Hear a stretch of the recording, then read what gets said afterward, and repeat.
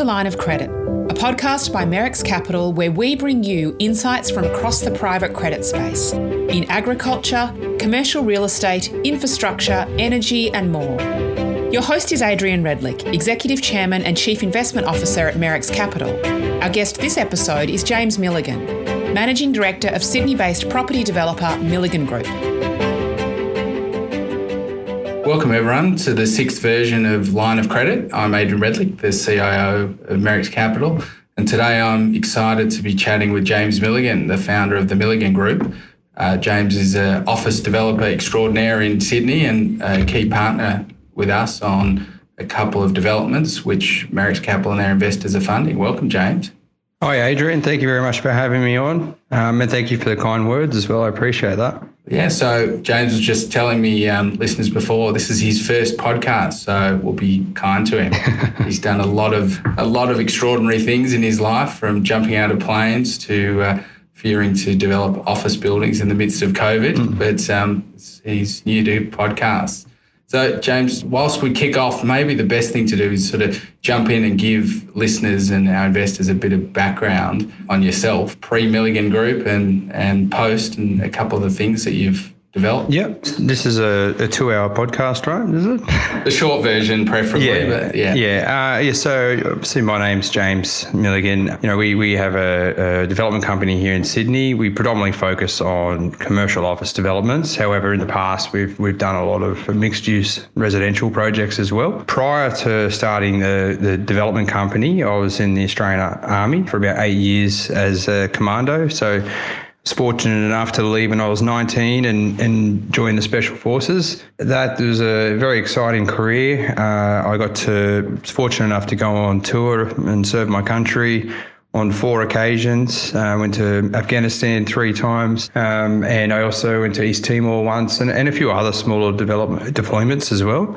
Naturally, as young guys, get older, they start thinking about what they want to do with their life, and I started thinking, well, I would really like to, create things for a living rather than spending my time in war-torn countries. So I pretty much had one thing that interested me outside of the military, and that was investing in property. I'd kind of built up a small property portfolio whilst I was, on deployments, etc. So I started researching around property development, and, that led me to a few courses at the time that I could study. And I eventually just resigned from the Army and started the business in 2010. And since then, we've focused predominantly on the Sydney market. We've done about, it's probably high 20s in terms of projects now to date. So we've been extremely busy over the 13-year period. And we're, of course, funding you on your York Street development, yes, which is a refurbishment of 2 office buildings. So I think it's going to be one of the coolest buildings in Sydney. Probably too cool for those of us in finance and probably more suited to those in tech and advertising. But I did a site visit with you the other day. It's quite an extraordinary project. Yeah, no, we're fortunate to have you guys fund us on that and to share the vision with us. Sydney, it's an interesting market, and by developing predominantly in the one local city, we can really understand the nuances of what's required, and by street, it's different as to what you should be creating for potential tenants. Where we are on York Street, there really does lend itself towards creatives and tech tenants. So our approach to that redevelopment has been to set the project up so that it's very architecturally inspired, still rustic in terms of reutilising the timber structure and the brick structure.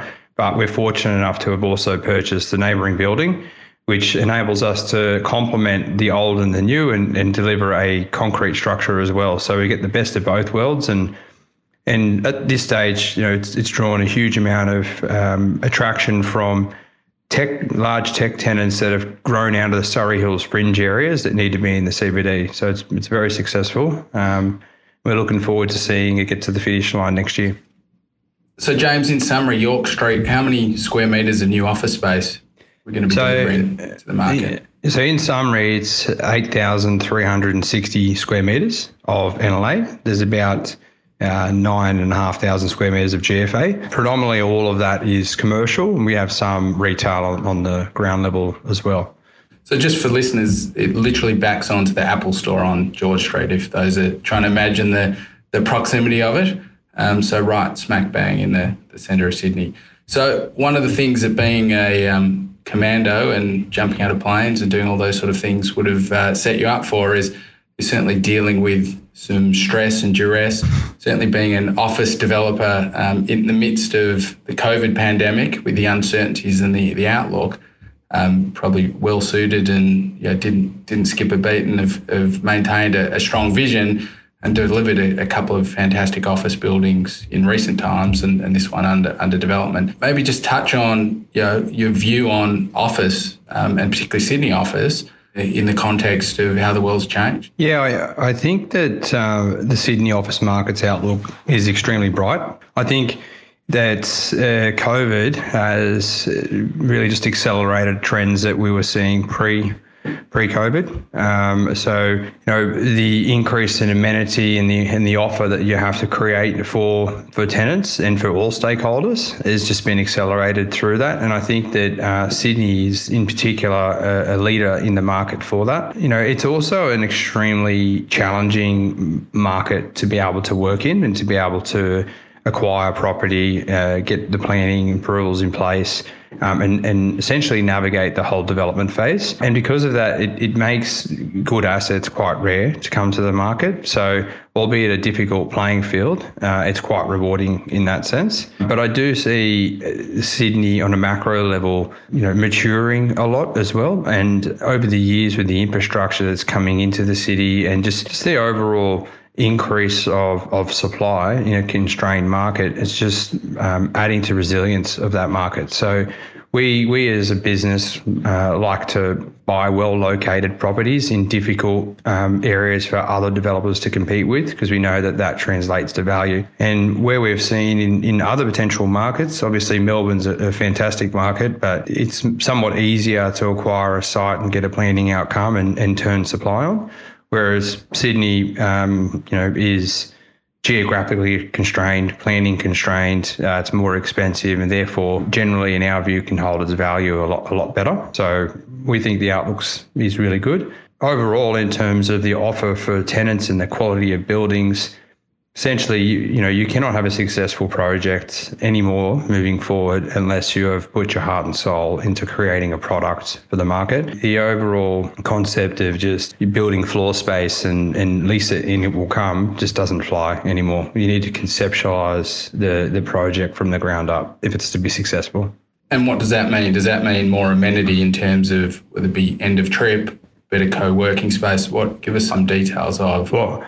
For instance, York Street, because we'll talk about some of your other projects after and we can contrast them, but what does that mean for York Street when you visualise it in that precinct, which is very tech, advertising heavy? Just taking a step back, from our perspective, what we think moving forward with new office developments and what's required to make them successful is they need to achieve 4 principles that weren't necessarily tackled in the era pre-COVID or say 10 years ago. And those principles for us are purpose, environmental sustainability, design, and experience. And if you can get all of those points to work well, then you'll have a complete offering and a building that should be remembered, and one that won't just, essentially fade into a very big marketplace as just an asset and a street number. And I can step through those 4 points, if you like, in terms of what they mean to us and what we mean specifically by those. Yeah, so what would be a good example? What do they mean to York Street as an office building? In regards to York Street, the purpose of that building,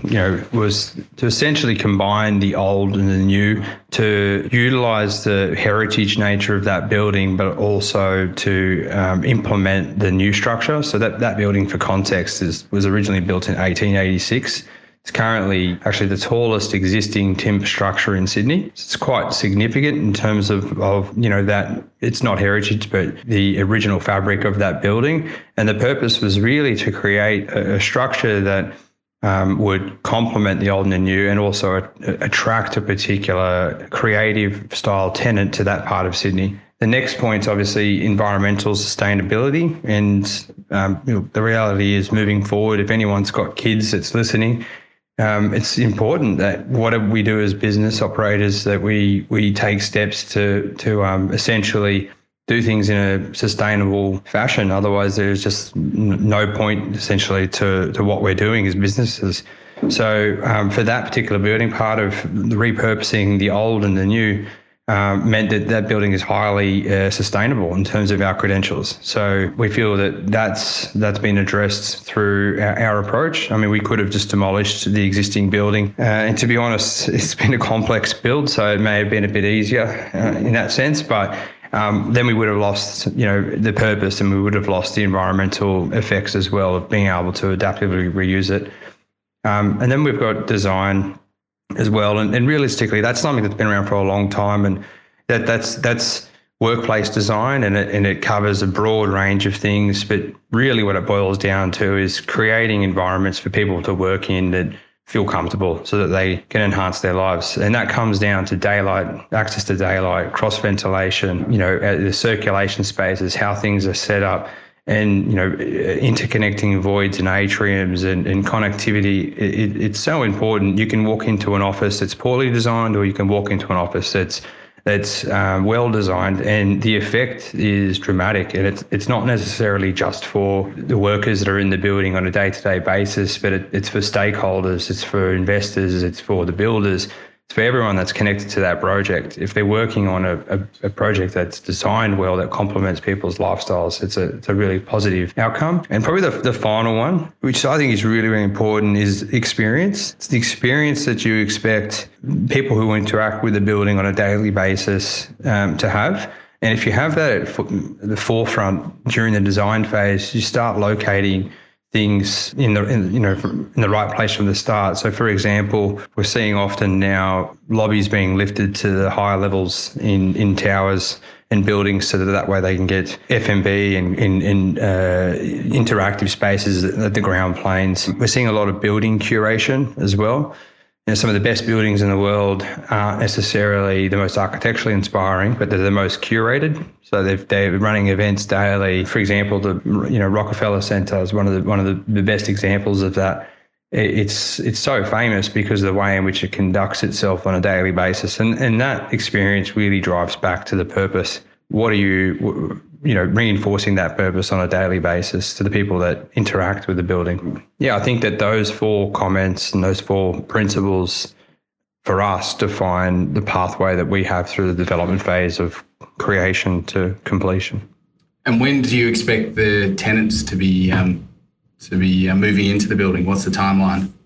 So we've got half the building committed at the moment.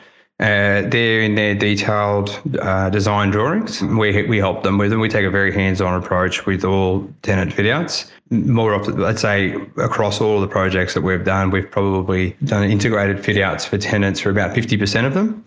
And we've got some great tenants in our portfolio and groups that we've worked with. And that's just really because the tenants, obviously, it's not their space. They've got other businesses that they do, and construction is difficult, and it requires a different skill set. And we like to take that off their hands and ensure that they get into the building on time without having to have the conversations with the builders that's required along the way. But realistically, with our tenants in that building, we're thinking that we should be able to start their fit out works in May and have them in the building a couple of months after that at the PC date. So mid-2023, give or take, is the target date, if it ever stops raining in Sydney. Yeah, that's right. Yeah, we might be a month or so behind there, but that's where we're sitting at the moment.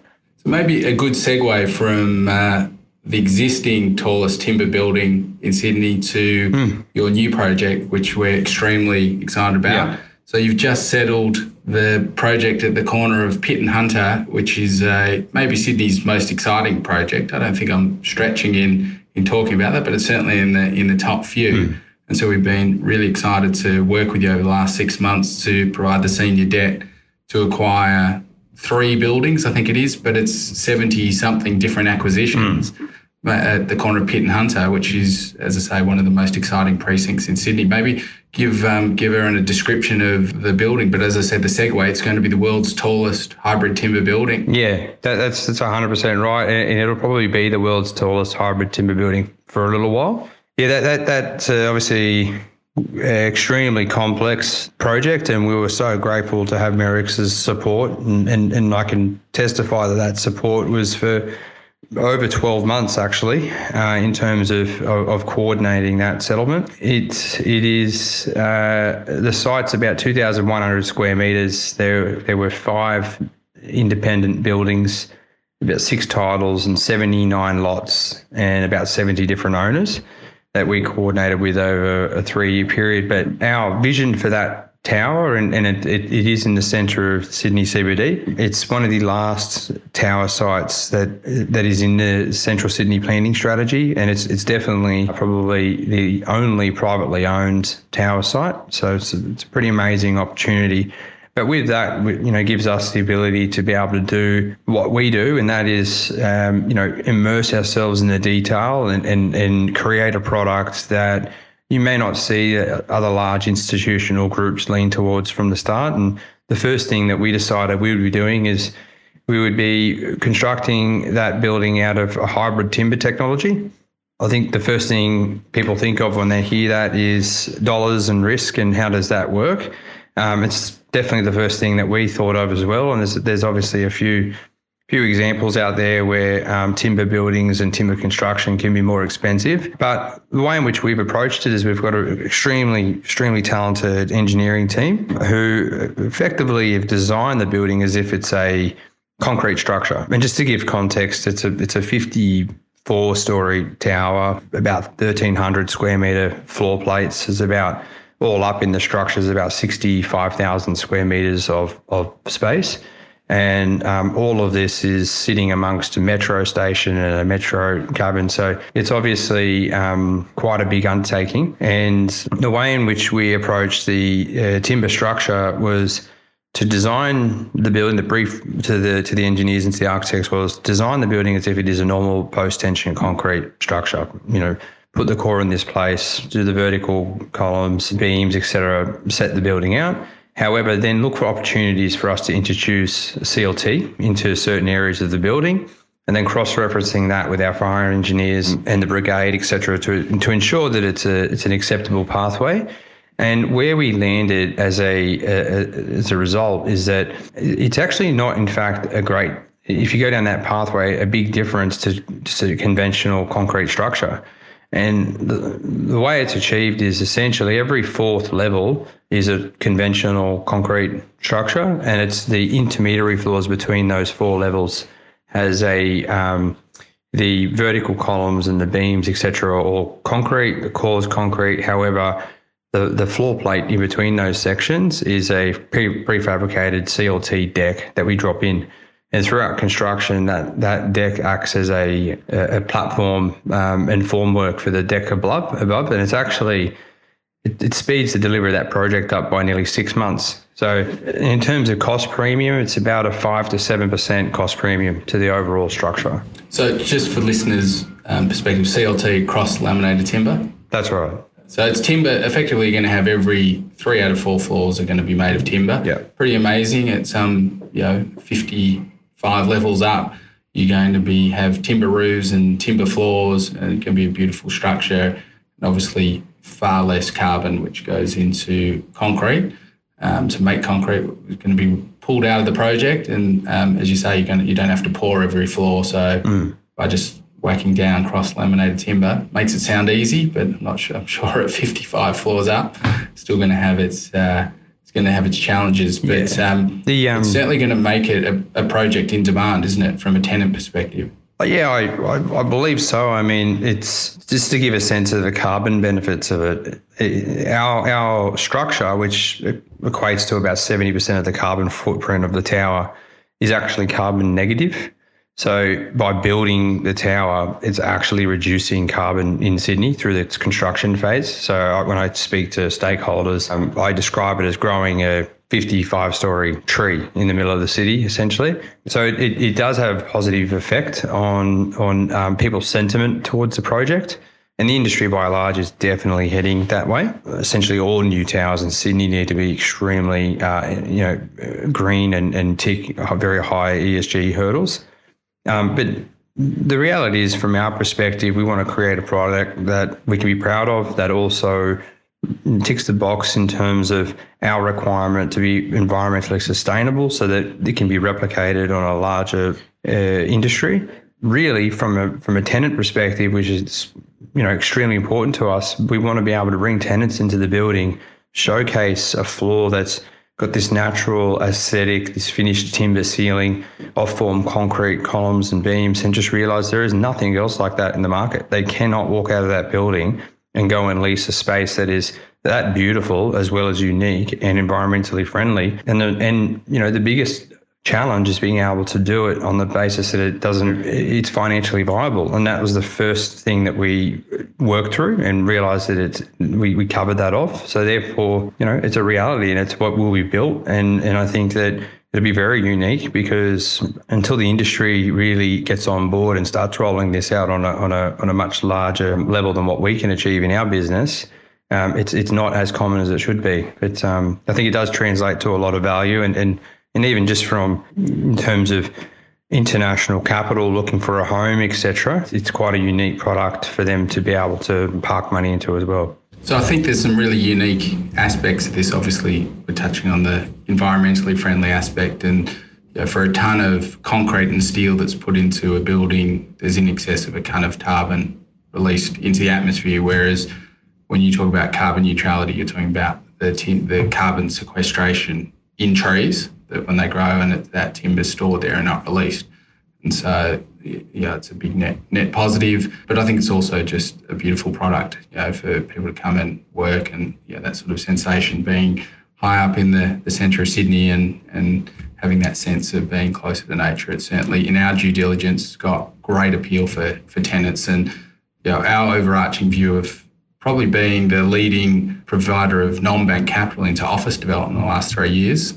Some thought we were a little crazy, not quite as crazy as you at the pointy end of the capital stack, taking the risk developing these things, but they thought, where are we all going? But what's clear to us is, if you build the newest, shiniest, most beautiful buildings, the tenants want to go there. So there may be vacancy, but it's most likely not to be in the best new buildings. There's always a question mark over what rental you get and what it's going to be, because of course this building won't get delivered until 2027 and beyond. So a lot of assumptions you have to make to get to that number. But I think the other interesting aspect is in developing this project, obviously you spent 5 years putting together the land package. You spent the last year going through your further planning and getting your development approvals, and then working with us and others to get financing in place. But the interesting thing, it just seems like a big institution as a development group couldn't have done this. They couldn't have. There was a real sort of element of going door to door to accumulate all those titles, to sort of really work with passion and stand on the street corners looking at the angles all day long and know as you have to create the product. Do you think so? It's something that's been your advantage? Yeah, I definitely think it is. I think the large institutional groups have definitely got their own advantages. And if you look at where all these tower sites are either built or in planning, pretty much every single one of them Sydney is now spoken for. But every single one of those projects has taken, upwards of a decade to pull together. For us, I think the advantage has been that we are a private organisation that can make decisions very quickly. We can obviously, that kind of risk taking associated with pulling together a site is, in our view, offset by our deep understanding of the Sydney office market, but as well as the planning system and what's happening. And we've been kind of studying the city's planning system for 13 years, and that draft Central Sydney planning strategy was out for 5 years, and a lot of people didn't know about it until the last 2 years. we had a high level of conviction as to what we could and couldn't achieve. And we've got a good track record with our planning outcomes. And don't get me wrong, it's an extremely complex planning proposal. There's a whole suite of new environmental tests that you need to consider that are specific to individual properties. For example, Skyview Vector testing, wind analysis testing, all these items you don't have to deal with in a standard DA application. But once you kind of understand all of those risks and you can see what can and can't be achieved, well, then as a private organisation, we can move quickly. And that's right, we managed to pull together 70 different owners across, individual strata suites, etc. Probably realistically in about 6 months. So it was probably about 12 months worth of, working on talking and introductions. But once the pen hit the paper, it was probably within 6 months we had those guys all pulled together and we formed strong relationships with every single one of them. I personally have spoken to pretty much every single one of those owners regularly. And they've been great to work with. Yeah, I can't see a universe where an institutional group would have been able to have done that. It's disappointing because there are obviously a lot of strata buildings and complex amalgamation sites that can be pulled together and should be pulled together. It's a good thing for Sydney. Yeah, so it certainly struck us, and I think you've created, on our calculation, a couple of $100 million of value by pulling that all together, getting the planning, bringing it together. Pretty incredible outcome for you, but also the broader team within the Milligan group. Yeah, definitely, we're a great team here as well, and like I said before, obviously we wouldn't have been able to get to that point if it wasn't for the help of Merrick's Capital and your amazing team as well, which we're very appreciative of. Bit of a mutual admiration. Yeah, it definitely is. Look, it's definitely something we're proud of. It's getting behind the vision, and one of the things the last 30 years for me personally, a career in finance, moving paper around for much of that, trading things on screens are like one of the most exciting things. I think what Merrick's investors allow people like yourself to do is to build awesome things across Australia and New Zealand. So maybe just touch on the particular elements here of the Hunter station here and what's going on with the subway, because I think what is not doing it just to understand that this is going to be the busiest precinct in the country with more people coming out of that train station than any other train station in the country, and you're sitting right on top of it. To give some context, the wider precinct involves our project site and then the neighbouring two metro sites. So their land holdings that the metro announced that they would acquire some time ago in terms of in order to build their stations. And then the actual tunnel itself is another piece of infrastructure which goes underneath Hunter Street and connects the two stations. So if you can imagine, on the corner of George Street and Hunter Street is one, and then on Bligh Street is another tower, and then we're right in the middle there on the corner of Pitt and Hunter Street. So that precinct in itself, to give you a sense of the scale, is actually the size of Barangaroo in terms of square meterage. So it's about 310,000 square metres of floor space. And definitely in terms of dollar value, it's up there with the Barangaroo development. So it's very, very big. What it's done is it's given Sydney a really strong opportunity to be able to really create a precinct development that adds significant value to that part of the city. It's been a bit of an ad hoc part of the city for quite a while, particularly with Hunter Connection, and there's a lot of strata development there. There's a lot of stratum, and it's difficult to obviously unlock those sites, but it's such a prime piece of Sydney, so it's right in the centre of town. And what we will see is over the next under a decade, that area will become the centre of Sydney. So the Metro and the New South Wales government have obviously identified that, and they earmarked that location for the Hunter Street train station, which essentially is the east-west line that connects Parramatta all the way to Hunter Street. And it also connects the north-south line, which is obviously the Martin Place Metro line. It furthermore connects onto the Wynyard line and the rail line. So the intent of the Metro and the New South Wales government was to enable Sydney siders from outside of Sydney get into the CBD without having to go through Central Station. There's actually, the intent to be able to rename that whole area as a form of Central Station, because it will be by far the busiest metro station in the country and one of the busiest train stations in the country in terms of people coming into Sydney. To that end, the city's also announced that they're shutting down majority of Hunter Street, in particular in front of our site. It'll become a plaza, essentially, which will look a lot like Martin Place. And then also Hunter Street up towards Elizabeth Street will be only one way coming down. And then the other half of the street will be widened significantly for pedestrians, etc. And they essentially just want to have a node where people are coming into Hunter Street, kind of coming out onto the public domain and then dispersing through the city and take that pressure off of Central Station. So I think the latest number was from Parramatta to Central to the Hunter Street station is 22 minutes, the express train, and there's one every 4 minutes in peak hour, and it's a 10 to 12 carriage train. So quite phenomenal in terms of what they're achieving. So you'll be on top of a changing landscape. When we began the due diligence and we started to talk about a precinct that's bringing in 300,000 square metres of new commercial space, predominantly office, pretty scary. I mean, obviously you've done the work and made the decision as a developer, but as a borrower, as a lender, we obviously take a conservative approach to these things, and we spent months and many independent experts' reports and with your team working through the supply constraint. What was quite interesting to us was that little air pocket of supply coming through 2026, 27 and 28.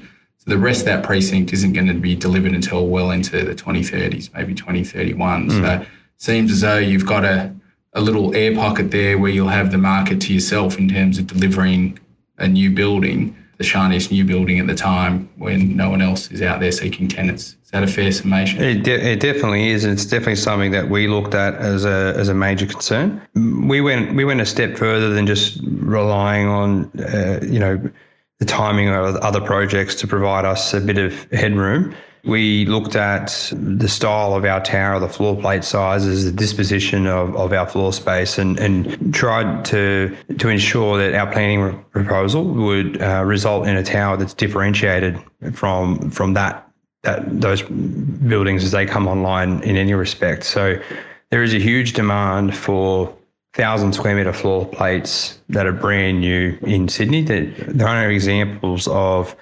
55-storey towers that have, essentially 50 levels of 1,000 square metre floor plates that have, 3 frontages of light and a side core, and they're a premium office tower coming online. But there are a lot of examples of successful older buildings like the MLC Centre, Australia Square, etc., where there are a vast amount of tenants that are looking to relocate themselves into a premium office tower. So from that perspective, we're a different product. So we're kind of managing risk in that respect, but also, yes, we've got a very good window in that part of Sydney to be able to capture a lot of tenants very quickly.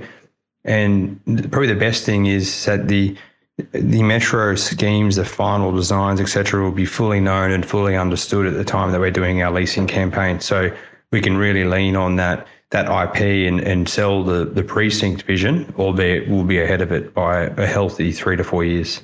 So why, a question that I've asked you before, but it's worth articulating. Why didn't you join forces with one of the consortiums who are bidding for above metro developments? There's some behemoths and huge names, and I know you've engaged with many of them, and they certainly have great interest in your project. But why go it alone and go early? I have partnered with them, but on our terms. So what we've agreed to do with the consortium that we feel is a great consortium is to work with them from an independent standpoint, i.e. we want to be in control of our own destiny and have a level of sovereignty whilst they can navigate the outcomes that they need in a different planning system. So one of the main reasons we decided not to get involved and effectively amalgamate the land into the metro land was just a timing issue. We wanted to to stay out of the Metro's timing, essentially. And also, we really do respect the City of Sydney and what they've done with the Central Sydney planning strategy. And we wanted to continue our pathway with the city and deliver on our promises to them in terms of creating the vision of our planning proposal, which is 50% shared and owned by the City of Sydney as well. So that's a key element. Also, we do really believe that our abilities to create the design outcome for what we think is going to be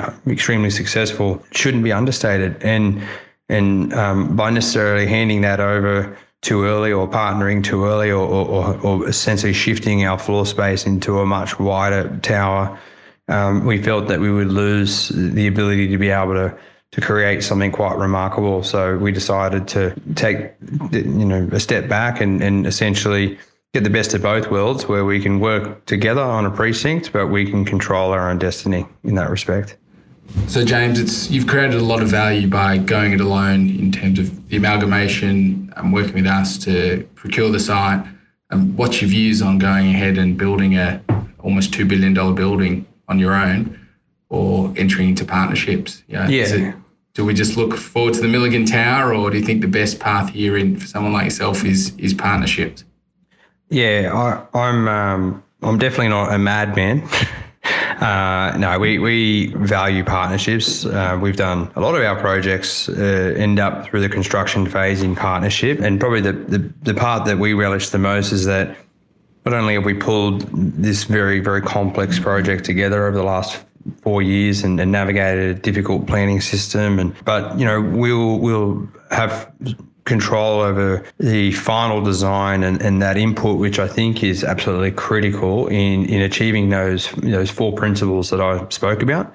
Yeah, I think it's proven to be, from the outside, an interesting model of the quick, nimble entrepreneur pulling together a project that possibly wasn't doable for a big institution, and them recognising that, but obviously to deliver the project over a number of years and the risks, but also their engineering capability and the like as you go into this, probably assures of a great building. So it's certainly, we've been encouraged in terms of the partnership. It makes a lot of sense, and as a model to back. And as you say, whilst maybe you've matured a little bit from, say, jumping out of planes to actually de-risking at the appropriate point, it makes a lot of sense. That's right. Yeah, I've definitely matured a lot through this process as well. But has this taken more years off your life, or tours of? I routinely tell my wife that this process has been like all 4 tours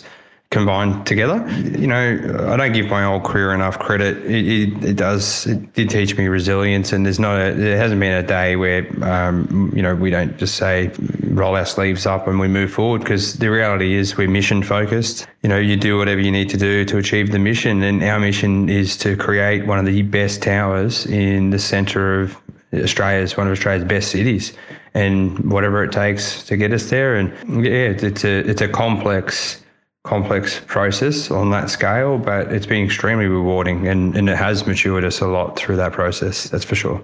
I think one of the most impressive things about you and your team that we've learned over the last year is your ability to triage. And I think for anyone in the development game, they could learn a lot. Any issue, you just sort of dealt with the most important ones, made decisions, pivoted, and didn't anchor to some emotional pinning, which I think we see too often, and often makes certain projects unfundable from our perspective, because it's that key rational behaviour. You just got to, in life, we all have to accept what is and get on with it. And it's been an amazing experience to partner with you and watch that journey.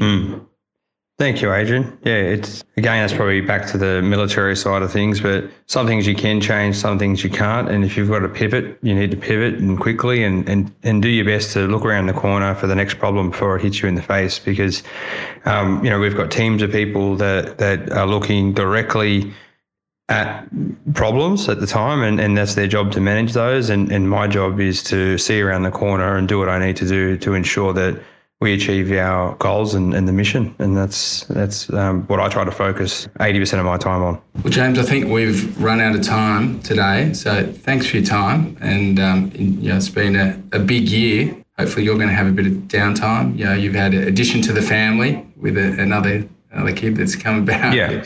The birth of this project, trying to deliver another.